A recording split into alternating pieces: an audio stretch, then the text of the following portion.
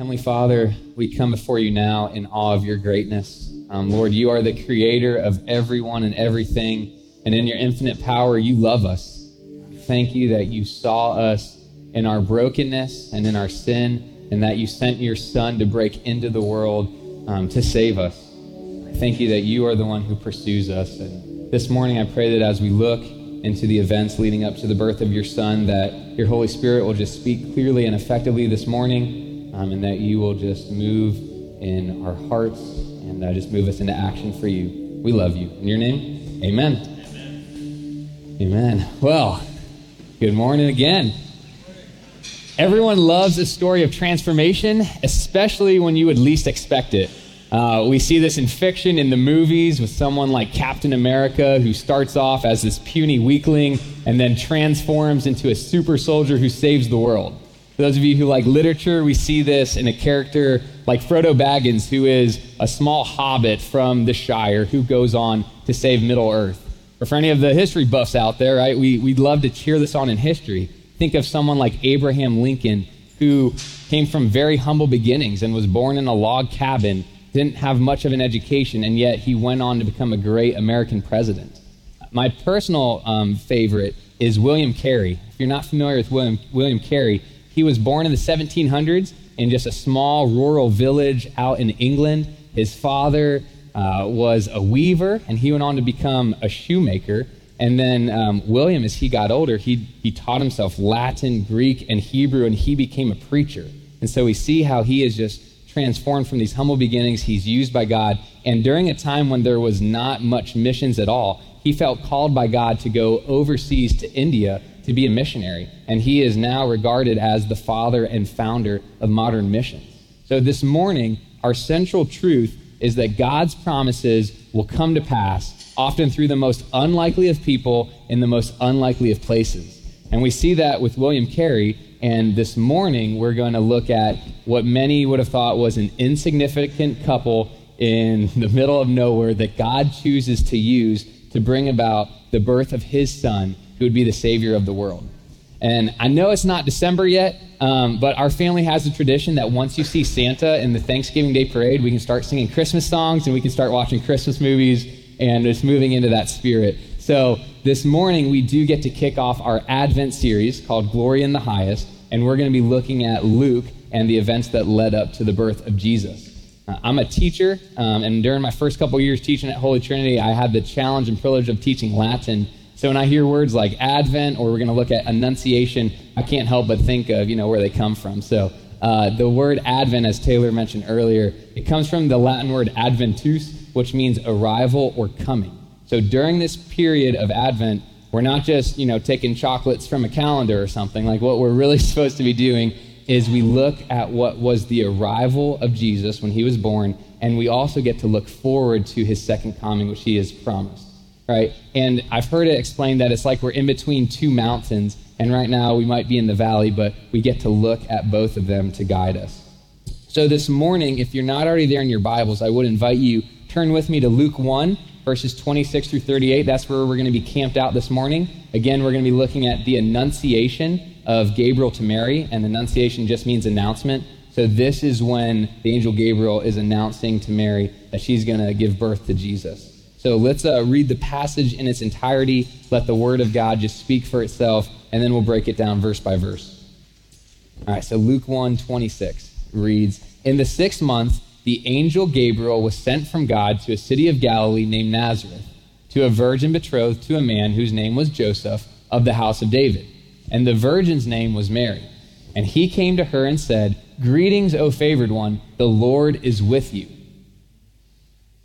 But she was greatly troubled at the saying and tried to discern what sort of greeting this might be. And the angel said to her, 'Do not be afraid, Mary, for you have found favor with God. And behold, you will conceive in your womb and bear a son, and you shall call his name Jesus.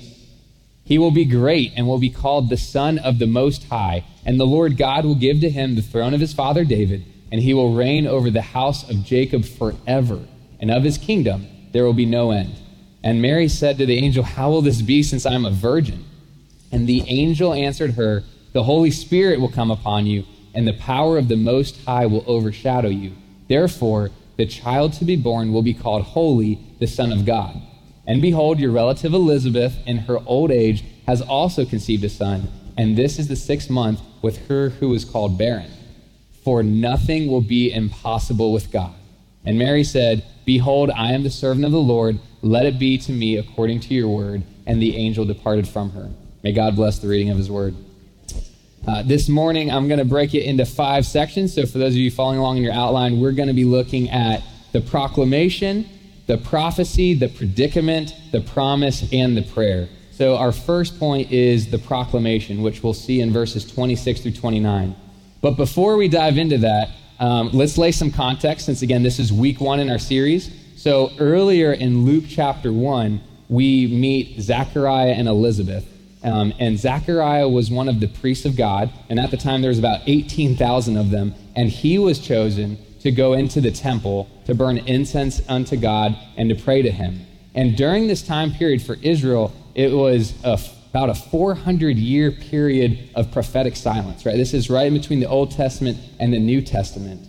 One of my favorite Christmas songs is O Come, Emmanuel, and it says this, O come, Emmanuel, and ransom captive Israel, that mourns in lowly exile here until the Son of God appeared. So we see that the Israelites were just waiting in eager anticipation for the coming of their Messiah. And so often for us, we find ourselves in a period where we need to wait on the Lord. And it doesn't mean that God's timing is always how we want it to be, but we're going to see this morning that God's promises will come to pass and that he is faithful. Now, this period of prophetic silence all changed when the angel Gabriel appeared to Zechariah in the temple. And he told him that his wife Elizabeth, who was old in age and was barren, that she would give birth to a son, and that he should call his name John, and that John would prepare the way for the Messiah. 2 years ago, I had the privilege of actually getting to travel to Israel right before all the COVID stuff.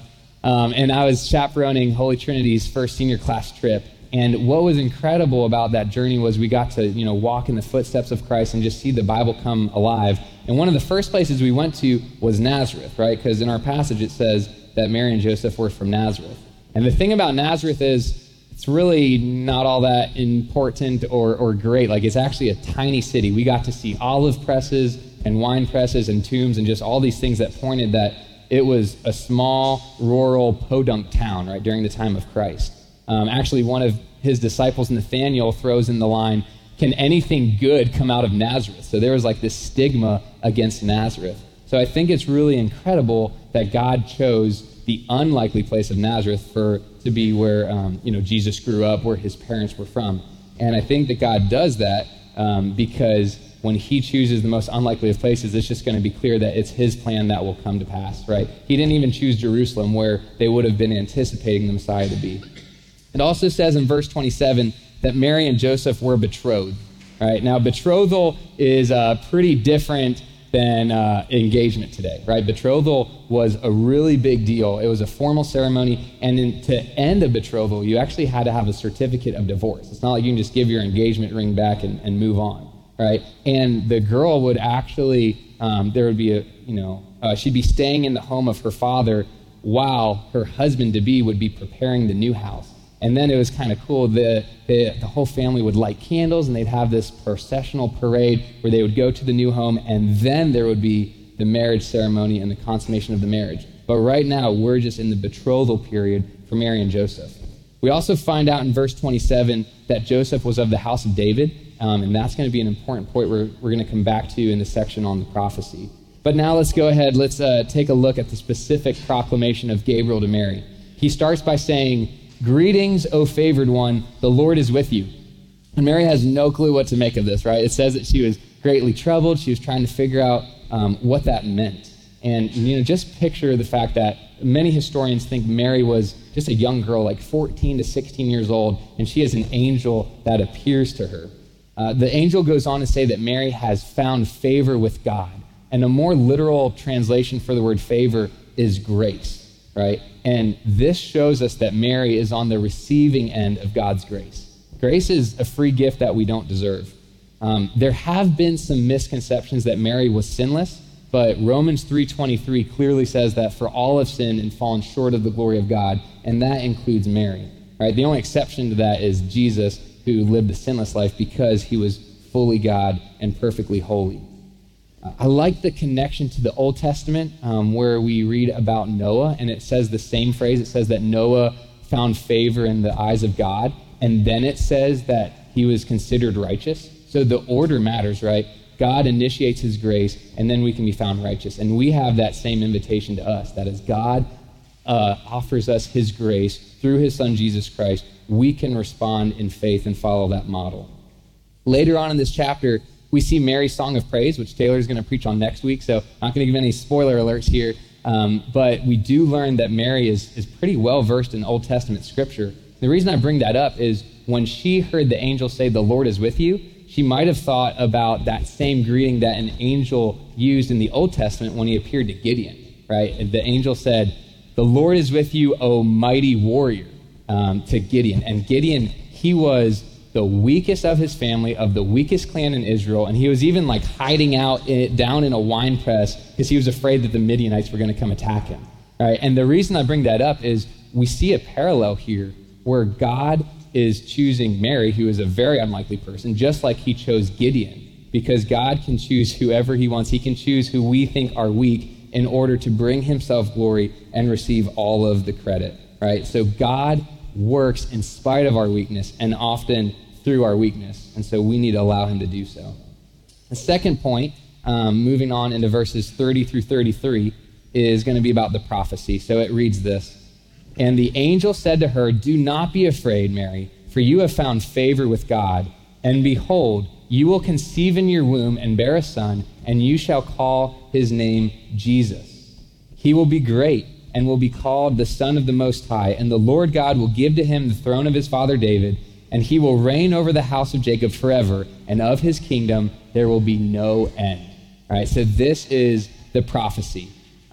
Many times when we read about the encounter of an angel, the angel usually starts by saying, "Do not be afraid," which probably means that like the cartoon image most of us have in our minds of an angel, like a girly, wimpy angel, is probably woefully inaccurate.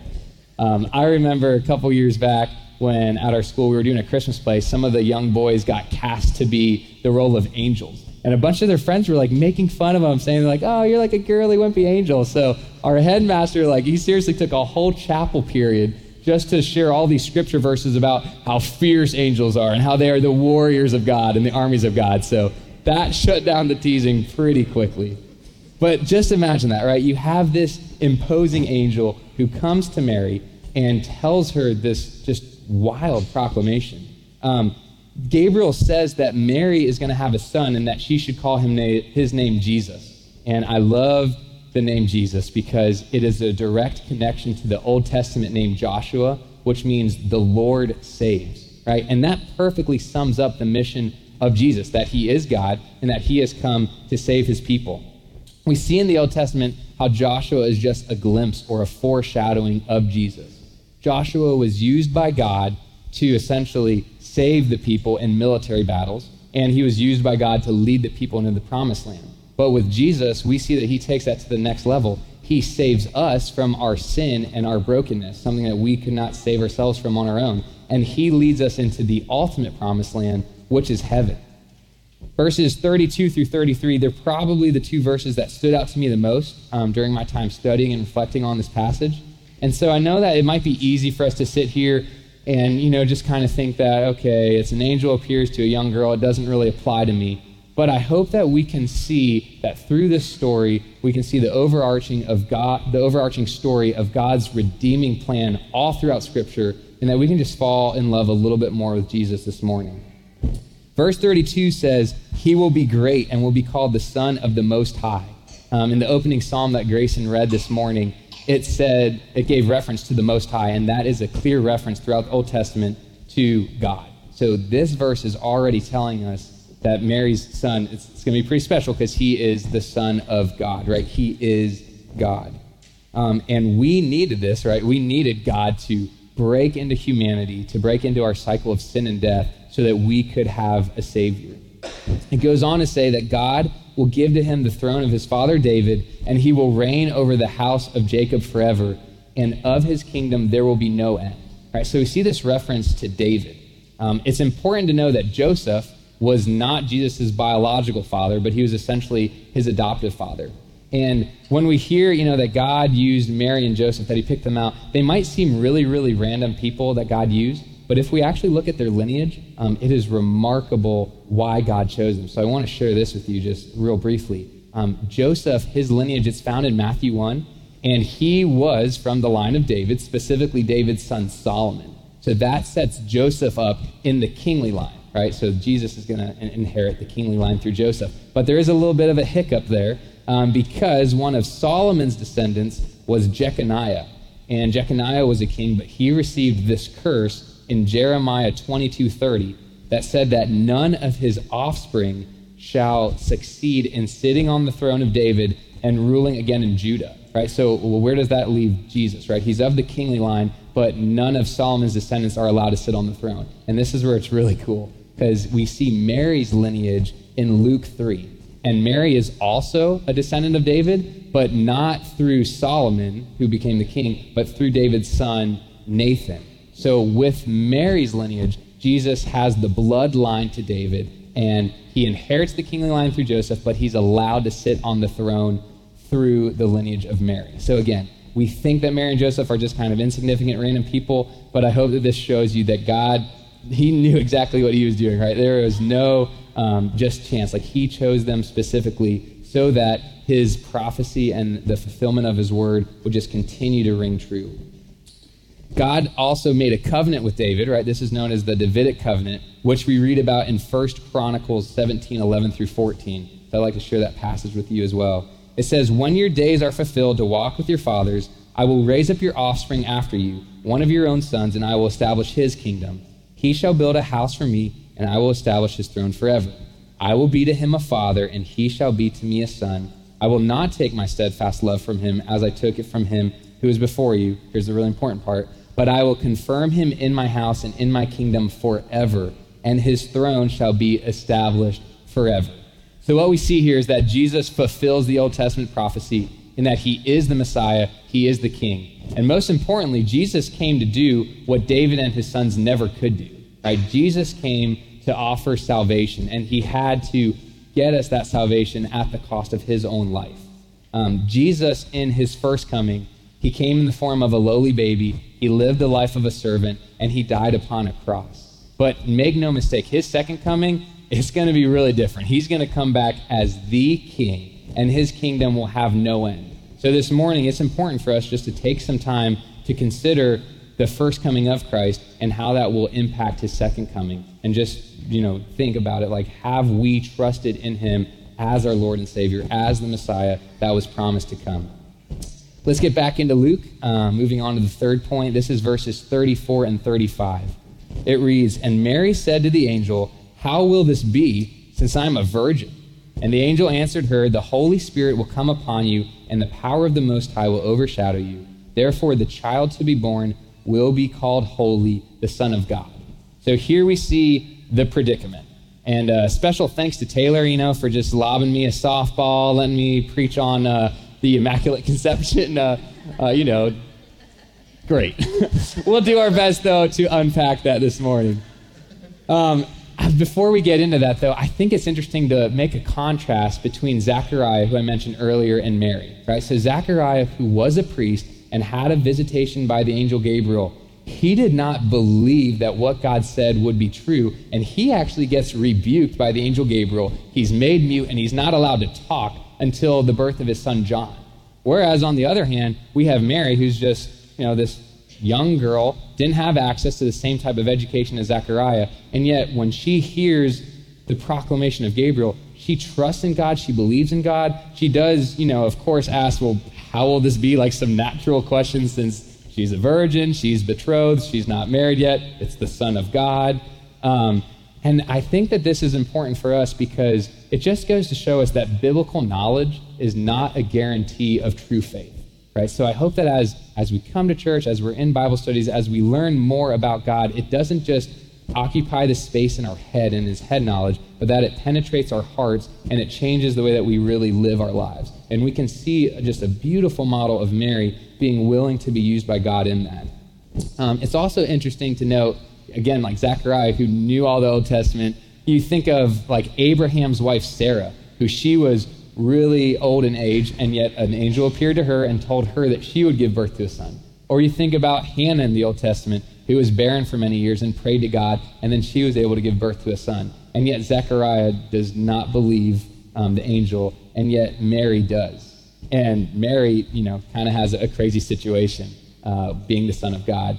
I think it's interesting, too, that if you look at like pagan mythology, I told you I was a teacher. Back in the day, I taught 6th grade Greek mythology. And so I would have to teach about how Zeus, allegedly came down to earth, had physical relations, and had half God and half human babies. And that is not at all the picture that we see here in the Bible, which, by the way, that was some awkward conversations with 6th graders, but so it's all good. It's all good, right?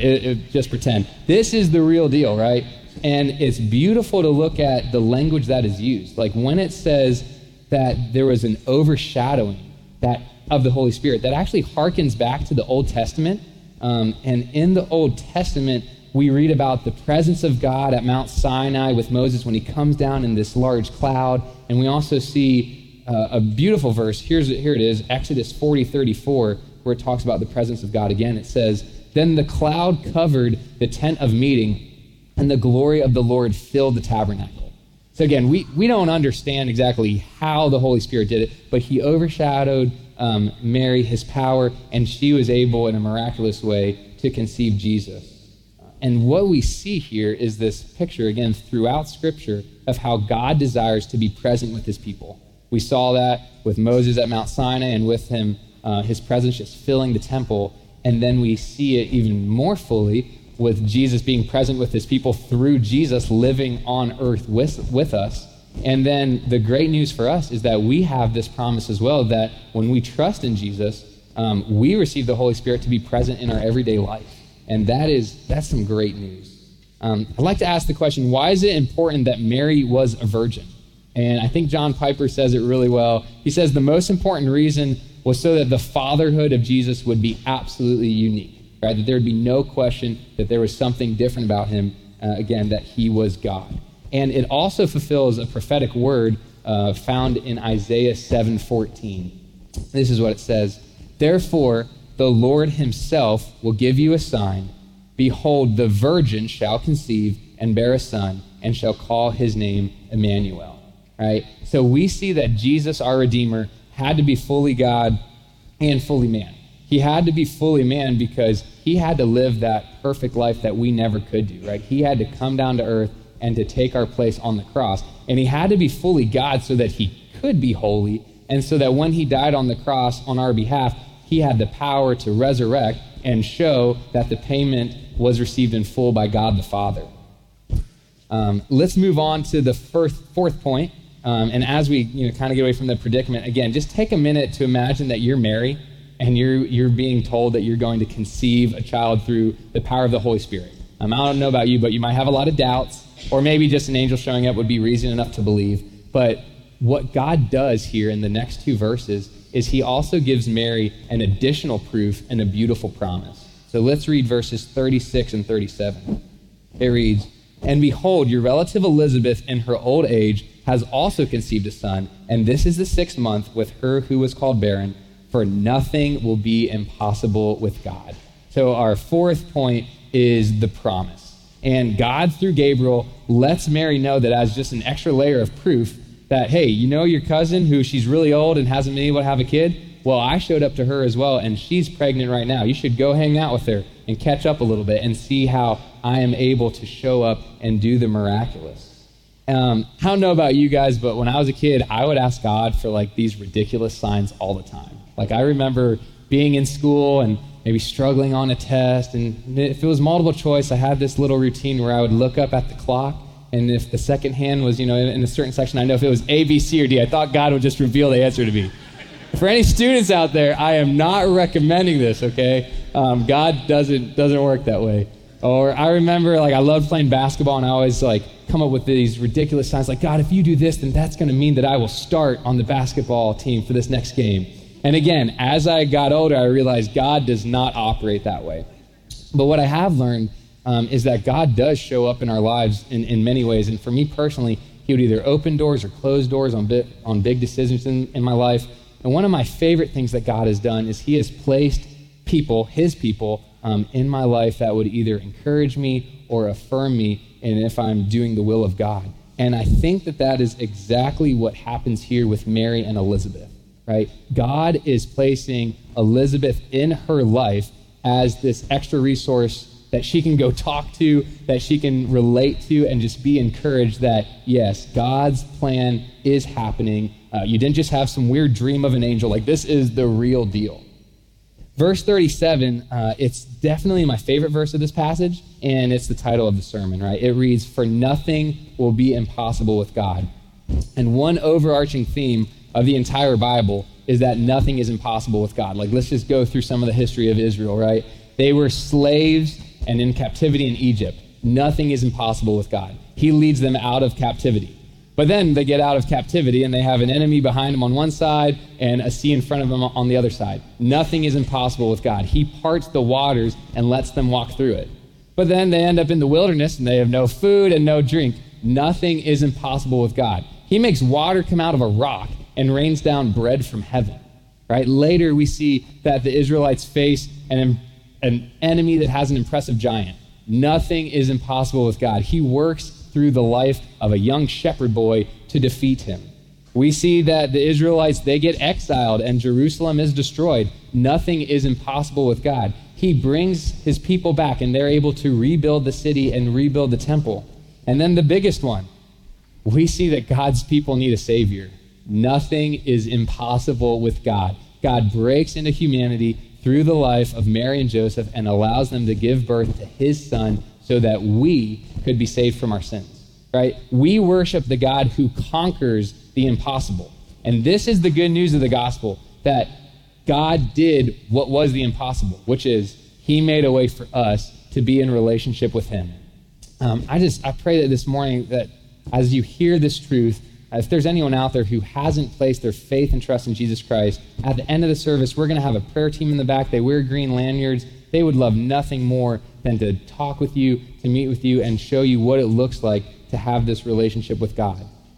Let them be like Elizabeth was to Mary and offer encouragement for you. Oh, I think this is kind of interesting too, right? The angel Gabriel, he says the line, "Nothing is impossible with God," at the very end. Like, if I was the angel, I probably would have opened with that. Hey, nothing is impossible with God. Here's what's going to happen. But instead, Gabriel, he waits and he uses that as his closer. And I just want to spend a little bit more time looking through some scripture passages. This is going to be rapid fire throughout the Bible that, again, just tie into the fact that God always shows up in the impossible. There's nothing too hard for him. So you can jot down these scripture references if you want. They should be on the screen as well. The first one is, I already mentioned how Abraham and his wife Sarah, she was able to conceive. This is what it says in Genesis 18:14. It reads, "Is anything too hard for the Lord? At the appointed time, I will return to you about this time next year, and Sarah shall have a son." Job says to God in Job 42:2, "I know that you can do all things, and that no purpose of yours can be thwarted." Jeremiah says in Jeremiah 32:17, "Ah, Lord God, it is you who have made the heavens and the earth. By your great power and by your outstretched arm, nothing is too hard for you."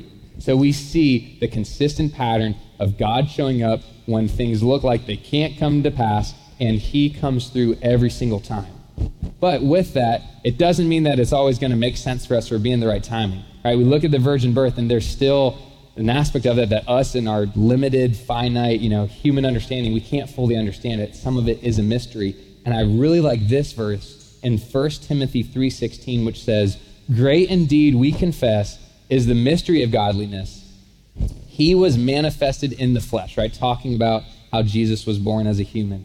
"Vindicated by the Spirit, seen by the angels, proclaimed among the nations, believed on in the world, and taken up in glory."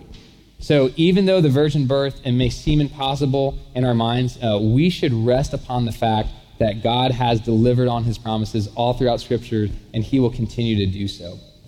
In a little bit, we're going to sing a song that talks about the promises of God, and some of the lyrics, I think, tie in really well. So here they are. Hopefully, you'll think of this as we sing it later on.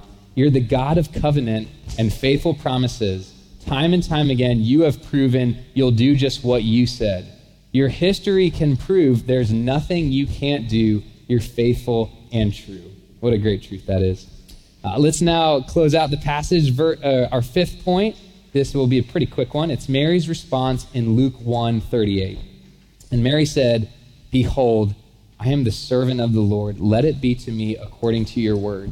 And the angel departed from her. So we're calling this last one the prayer.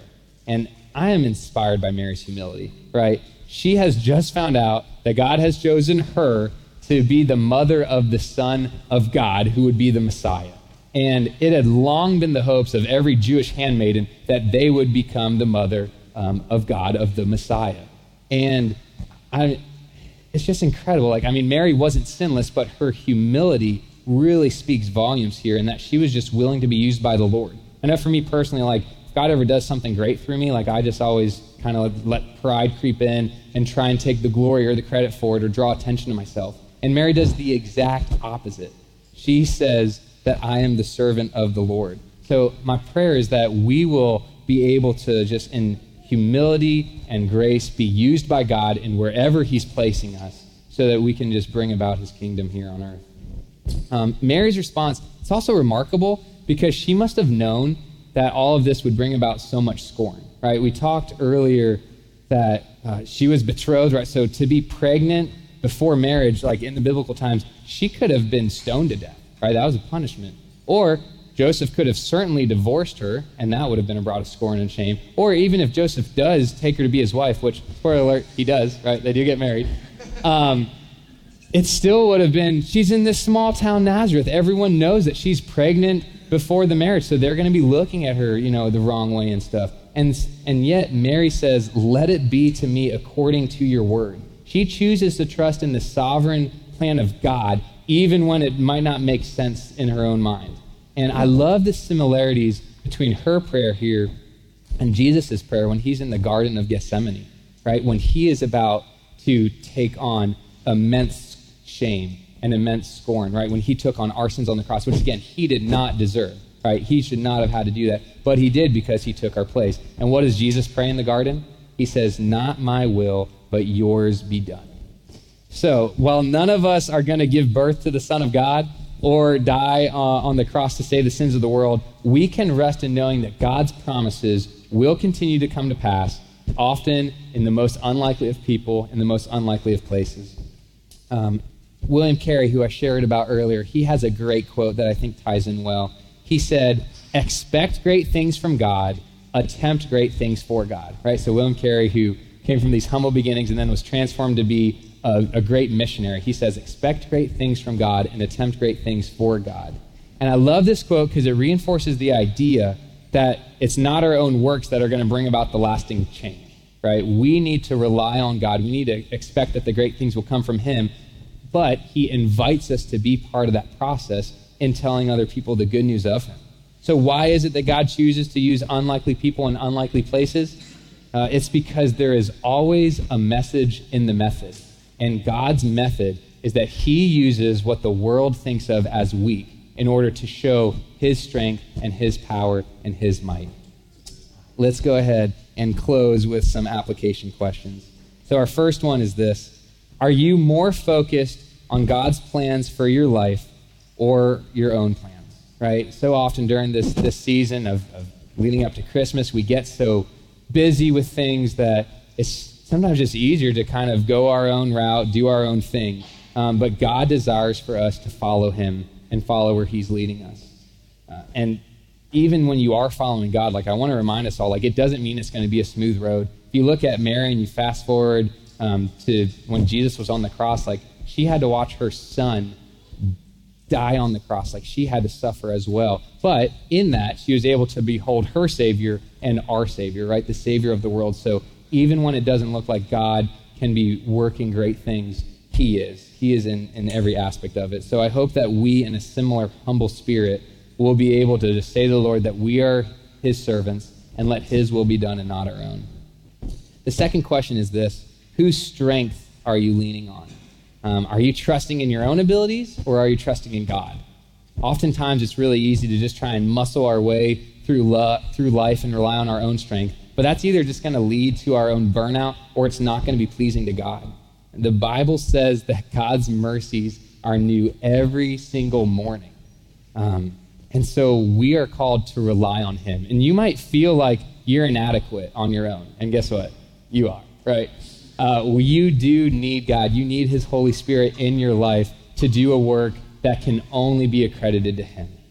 The third question is this: during this season of Advent, how can you take the practical steps to be in tune with God? Right? So during this time of Advent, how can you be in tune with God?